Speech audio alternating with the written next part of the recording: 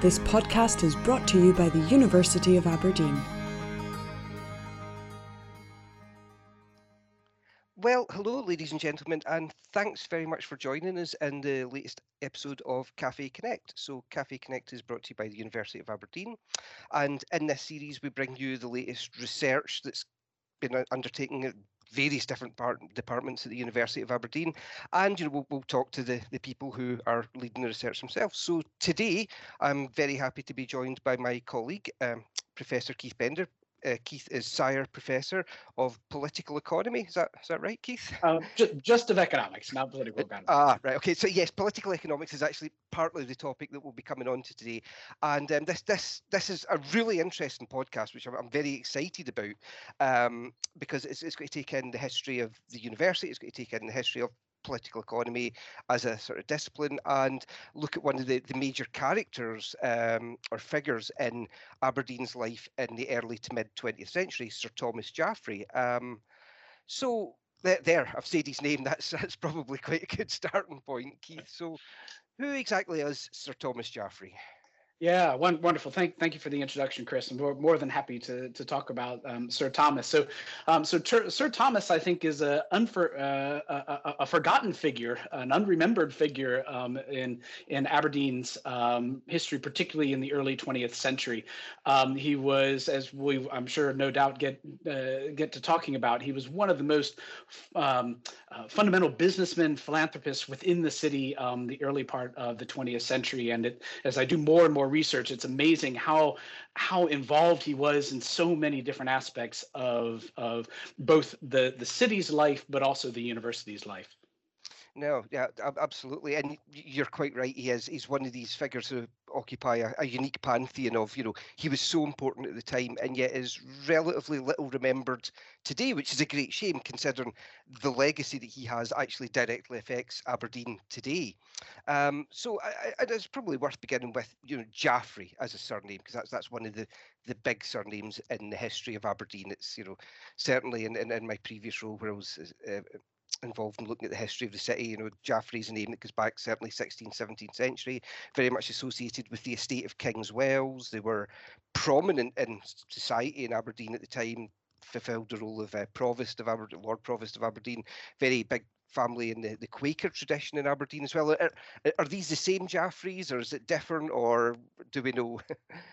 That's a great question, and I've done a bit of research on it. And there's one strand of the research done by a relative of Sir Thomas, a gentleman named Stevenson Brown. He's actually now in San Francisco in the States. I actually have been in contact with him, and he's looked back into the family tree, and he has Sir Thomas as being related to the Jaffreys, who were so fundamental in the sort of 17th century in Aberdeen and King's Wells. I've seen some other research that says maybe there's a different branch, but it wasn't an overly common surname. So I wouldn't be surprised if there is some linkage there. If anybody sort of knows and does research on this, I should mention too that the name changed. So the 17th century Jaffreys, the surname was AY, whereas it looks like Sir Thomas himself was the one that changed it to EY, or maybe it was his father. Not exactly sure. I'd love to know why that was the case, but it looks like there was a bit of a name change there. Okay, I mean, it's very, very interesting here in the name change. That's something that, again, is a sort of common theme in the history of Aberdeen, that kind of fluidity of spelling. Well, that's certainly the case very much historically. And of course, you allude to the fact here that they may or may not be the same branch of the family. And it does become more complicated the further back you go, especially by the fact that, there was a paucity of names. As you say, Jaffrey was an uncommon name, but they were all Alexander Jaffrey, son of Sir Alexander Jaffrey, brother of Sir Alexander Jaffrey, cousin of. So it can be difficult to disentangle exactly who's who. But the point there is that Jaffrey, regardless, remains an important name in the history of Aberdeen. And Sir Thomas Jaffrey, whether from that family or a cadet branch of it, or even not, certainly stands in the tradition where that surname is important. So yes, you mentioned banking. His career was Aberdeen Savings Bank. Sure, right. So that's where he sort of made his name. So Sir Thomas Jaffrey was born in 1861 in Aberdeen. His father was also named Thomas Jaffrey. You were just mentioning the lineages of names. He was more working class. So he was a railway inspector on the Great Northern Railway. Sir Thomas had four sisters and a brother. The brother was actually a University of Aberdeen graduate. He became a minister in the Free Church. Had charges in Falkirk and Edinburgh. He unfortunately died relatively early, but clearly education was an important aspect of the Jaffrey family. That said, I have no idea of where Sir Thomas was educated. There's no information in the graduate roles of either the university. I can look at the graduate roles at the grammar school, and he wasn't there, even though his brother did go. But what I do know is that he did start an apprenticeship at actually the North of Scotland Bank, which was another relatively large bank in the northeast part of Scotland.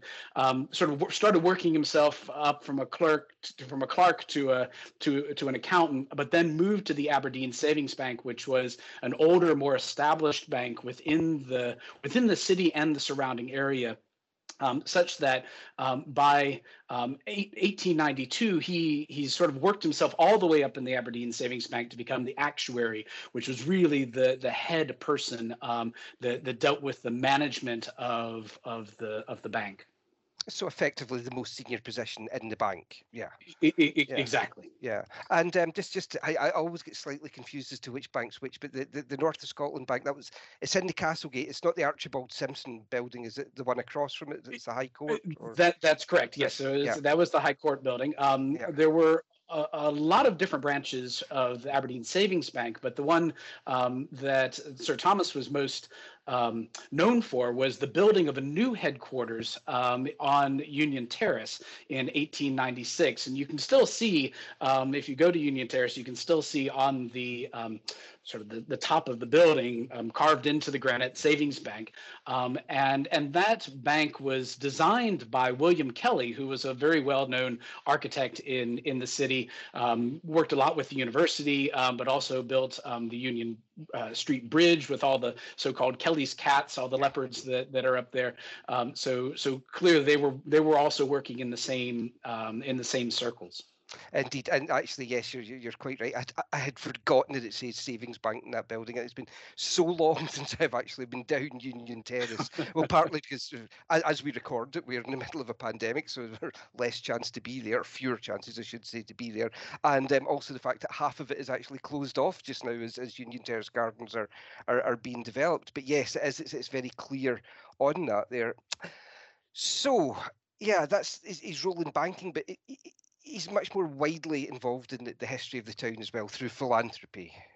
Yes. So being the sort of chief operating officer, the actuary of the largest bank in Aberdeen, and under his lead, the Aberdeen Savings Bank became the 5th largest savings bank in the entire country, the entire UK.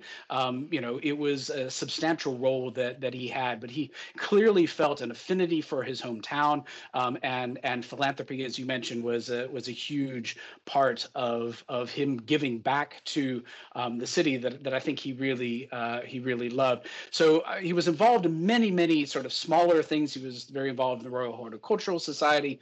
He and his wife, Margaret Tuch, or his first wife, Margaret Tuch, was very involved in sort of nursing education, in teaching blind kids. But his sort of major philanthropic activities. One, he was part of, in the mid-1920s, there were a number of hospitals around the Aberdeen area, but there was a big push to have a more centralized set of hospitals in the Forster Hill area. So what has now become ARI, Aberdeen Royal Infirmary. And there was a big push to raise money for this. And it was a nationwide push, interestingly, for that. The Cowdreys that we know, Lord and Lady Cowdrey, which are big benefactors of the city, were also a key part of that. But Jaffrey and Margaret ended up giving £25,000 in 1927 And just before we came on, I did, as a good economist, I did, what does that mean today? Well, that means about 1.6 million pounds in today's money. So, a substantial amount of the funding came from Thomas Jaffrey. So, he was certainly very generous with his money, but he was generous with his time as well. And that's probably best exemplified by his being the chairman of the Aberdeen Art Gallery for over 20 years, from 1928 to 1951. And he was absolutely central in building on some momentum that was already going on in the art gallery, but really kind of transforming that in the early part of the 20th century to make sure that it lived up to its potential. So there's a great quote by Harry Townsend, who was the longtime curator of the art gallery at that time. And he said that Jaffrey moved the gallery from being a small provincial museum to become one of the leading galleries of the kingdom. And he really did spend a lot of time going and looking at art, raising money for the purchasing of art. He donated. He himself was an art collector.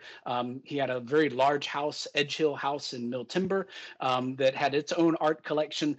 So a lot of pieces came from that. And after he passed away, there was a fund that was also set up that's part of the art gallery resources. And so a lot of pieces of artwork have been generated through that. So again, a very fundamental person in Aberdeen for one of the kind of shining jewels of what Aberdeen culture is about. Absolutely. I mean, there's a number of points here. I mean, podcast should be around half an hour, so I'll try not to go into too much. But I mean, just to go back to that staggering figure, or the comparison to today of, was it 1.6 million was the effective comparison that you used? So that was from his own money. This was from somebody who said came from what we would maybe describe as working class, and then possibly without a formal education at the University of Aberdeen or wherever else. But through his own hard work, had raised himself to that position. I mean, that's and then to give that level of money back is fantastic. Yeah, I mean, well, exactly. It would be very easy, particularly at that time, right? I mean, 1927, we're sort of getting into the, okay, so it's still about the Roaring '20s, but it is a time when things economically are not looking so great. But to give that money to the city so that it could build a set of hospitals that were fundamentally about maternity and children's hospitals initially, and then more broadly, just shows the level of philanthropic culture that he had. And very much you also get a sense, I get a sense when you were talking there of how he fitted into tradition in Aberdeen. The art gallery, one of the, as you say, the great institutions of Aberdeen, and obviously that philanthropic thing as well, that with these taking up subscriptions amongst the great and the good and the successful in the city. This was how major ventures were funded at the time. I mean, that's a tradition from the probably predating to the 18th century, but certainly from the Victorian period onwards. So he's very much in that tradition, and indeed at the forefront of it. So, but it's not just the city, it's not just town. There's also very much a relationship with Gown as well, with the University of Aberdeen. There is, and it's interesting to conjecture a little bit about why there was that link, because, as I said, there's no record that he ever actually attended the university. His brother did, so there was at least a loose connection there. And maybe there are two ways to sort of think about it. One is that he was first appointed to court as part of an advisory committee on commerce, which would make sense to have maybe the leading banker in Aberdeen to be part of that. But I think there's a more fundamental thing as well. So that happened in about 1924 or so. But earlier, the development of political economy as a kind of discipline had already started within the university. Interestingly, it started a little bit later in Aberdeen than it did in the other ancient universities. So Edinburgh and St. Andrews and Glasgow all had political economy degrees by the middle part of the 1800s, but that wasn't followed in Aberdeen. Interestingly, what started the idea in Aberdeen was for candidates for the Indian civil service exam, they needed to sit a certain number of lectures in political economy. And I think mostly for financial reasons, the university thought, well, we can offer some of those, and decided to go ahead and do that in 1901 to offer a series of lectures to help these candidates prepare. Now, interestingly, they didn't go out and try to hire somebody who taught political economy. They actually they maybe volunteered, or somebody volunteered. The professor of systematic theology actually gave the first set of lectures in political economy. Anyway, because that was a success, they did actually hire a lecturer in political economy, and they ended up broadening out the offering to not only those who were sitting the civil service exam, but also importantly to bank clerks within Aberdeen. And I can't find any direct linkage, but surely Jaffrey would have known at least that some of his bank clerks were getting educated at the university, and so I could see where he was really very interested in that linkage. So he gets on the court with the advisory committee on commerce, and then he becomes the rector's assessor on the court, and is on the court from 1924 until 1937. Yeah, actually, and I must put my hands up here. In a previous podcast that I recorded with Barney Crockett, the current Lord Provost of Aberdeen, I think I mistakenly described him as rector, whereas I should have said he was rector's assessor at that point. So political economy, Keith, I think it might be worth just dwelling a little bit on exactly what it is that you mean by the study of or discipline of. Sure, yeah. So political economy, if you kind of go back in time, as all good economists should, go back to Adam Smith, the famous 18th century moral philosopher and early political economist, sort of held as the father of modern political economy and economics. But what really although he's been interpreted many different ways, and The Wealth of Nations, his most famous book, has been interpreted in many ways. The idea of what Smith was really about was thinking about economics and economic thinking and behavior in the round, thinking about the context that economic behaviors and decisions occur at all levels, both from a very micro level to firms to governments and international interactions. And that was always the tradition that economics in Scotland had held to, as well as actually in Oxford and Cambridge as well. But during the latter part of the 1800s, early 1900s, there was a split in economics between this kind of more holistic contextual way of thinking about economics to a much more mathematically oriented, theory-based type of economics called what has become neoclassical economics, and so that is the split. Now, neoclassical economics, interestingly, has been the kind of dominant paradigm within economics over the last 20 or so years.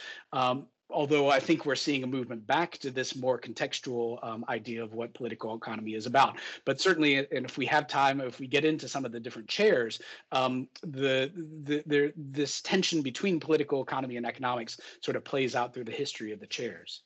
Well, indeed, and I think you're quite right. That's where we want to go now. So he establishes this chair of political economy at the university, and that's early 1930s, is it? 1920, actually. So 1920 was the establishment of it. The first chair came in 1921. Okay, fair enough. So I guess it's the legacies of the various holders of the chairs that would be worth teasing out now. So there's been seven holders. Seven holders of the chair, exactly. So the first chair was Sir Alexander Grey, who was originally from Edinburgh. He was very much in that vein of political economy. His interests, at least in terms of teaching and research, were really about economic thought and how people think about economics and the way that they try to describe economic behaviors. And so he was quite fundamental in driving those economic discussions about economic thought, and he had one of the early sort of big textbooks on thought around economics.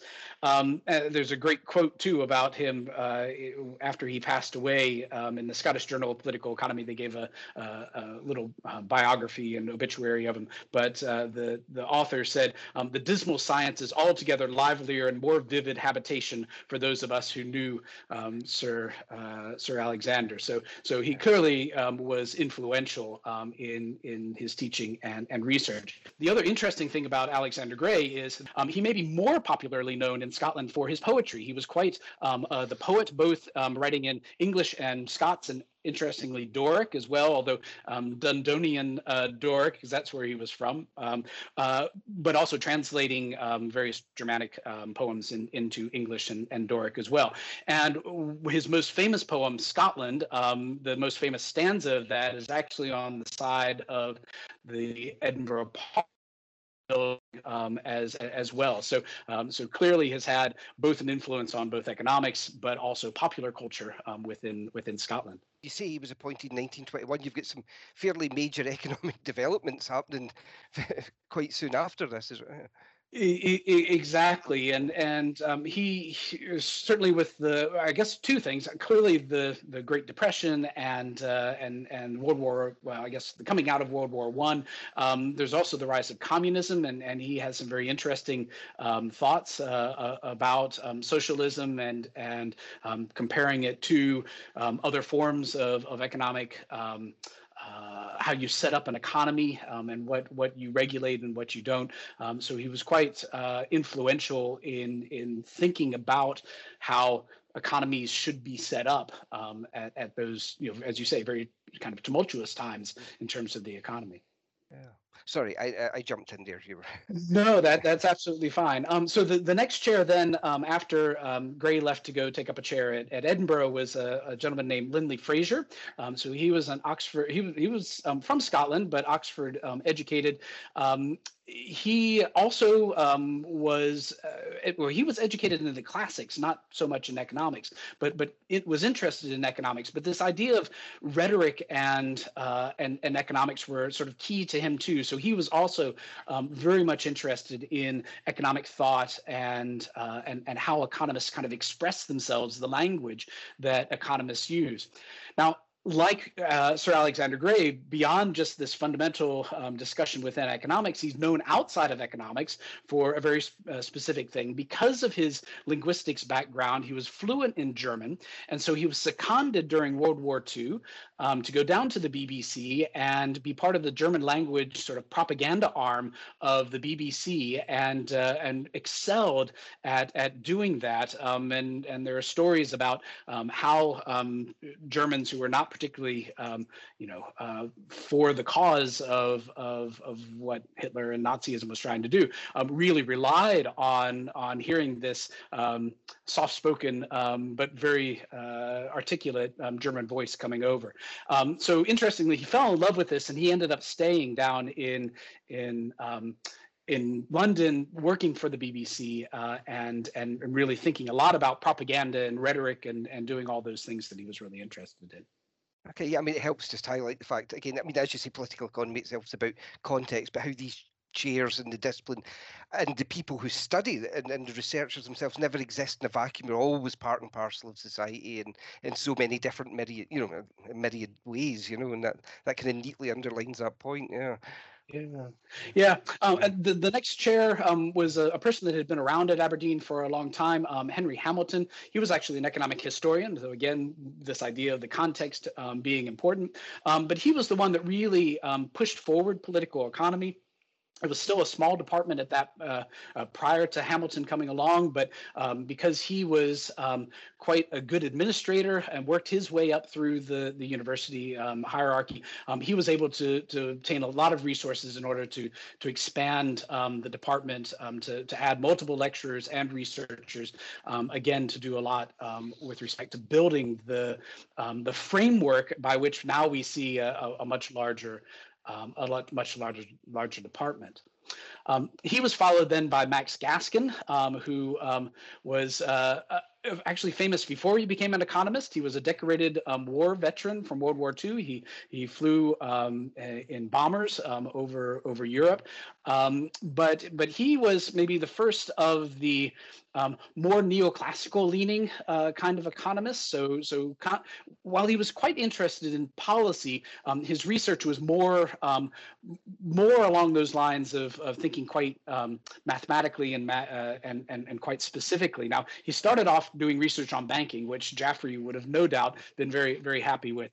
But his sort of claim to fame was really, he was here during the time of the North Sea oil discoveries. And so he was the first one to write one of the central sort of thought pieces about what oil might mean to not only Scotland in general, but the northeast of Scotland in particular. So the Gaskin Report is quite a famous piece written that really kind of kickstarted this this research and interest that we all have in energy over the last 40 years. So yeah, that's a fair point, because I was about to say, with the appointment of was Max the fourth holder. He was. Yeah, you know, I wanted to put it in that context of, you know, what sort of decades had we reached. So it's clearly the 1970s. Is that? That's yeah. right. And it's interesting then that he's more towards the theoretical side, almost just on the cusp of Thatcher, a very different age as well, which I think it's fair to say maybe relies more on the theory as well.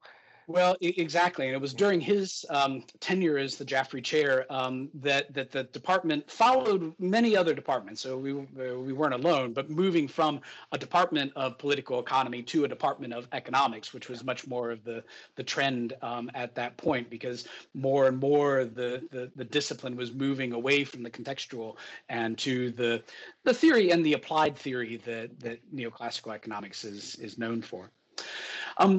After Max Gaskin, we had a series of really two Jaffrey chairs who were much more focused, less on, again, the broad context and much more about labor market economics. Interestingly, there was a big shift during that time. So Peter Sloan was a longtime Jaffrey chair. He was also, again, very influential within the university, had served on court and was a vice principal for a long time.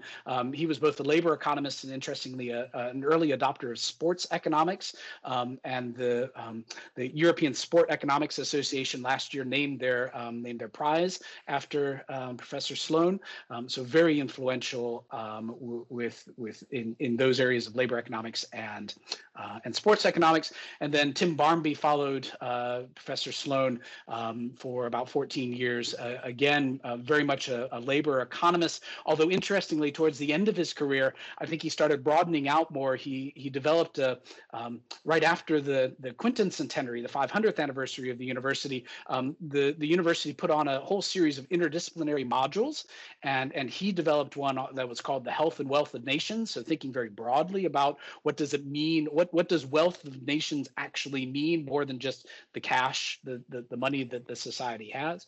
And he's developed a whole research program on economic history and thinking about labor contracts in a historical sense. So you start to see the pendulum starting to shift back a little bit with Professor Barmby, and then the most recent chair, Professor Cathy Montagna, the first woman chair of the Jaffrey Chair, first female chair in economics here at the university. She has kept that pendulum going. While she's interested in labor market issues, she's really interested in the context in which those labor market interactions between workers and firms are influenced by the broader context of both the decisions the governments make about welfare policies and that kind of thing, but also importantly, how trade and globalization impacts all of that. So again, moving back to that really big context of thinking about economic interactions. Yeah, and indeed, just as you mentioned, global there, I mean, it was playing through my mind, Amazon, the huge multinational firms which exist almost divorced from government in a sense, and yeah, there must be a real response to this now as well. Exactly. Yes. Yeah. Well, half an hour goes so quickly, Keith, and that's a fantastic introduction to Sir Thomas Jaffrey, as you say, a figure who we should pay more attention to. Partly because of his establishment of the chair of political economy, partly because of his philanthropy towards Aberdeen Royal Infirmary and the Art Gallery, legacies of which we see today. Actually, one of the other legacies that we can physically go and see and touch today, we never quite touched on, was the Elphinstone Memorial, which is outside King's College Chapel. There's probably a whole podcast to be had about the memorial as of itself, but it's been fascinating. Thank you very much. Now, normally in pre-pandemic times in a cafe, we would encourage question and answer from the audience, and we still encourage that in a virtual sense. If you have a question, please email us at peru@abdn.ac.uk. So that's peru@abdn.ac.uk, and we will happily forward that on. But in the meantime, Keith, thanks very much. Thank you very much. We really enjoyed it.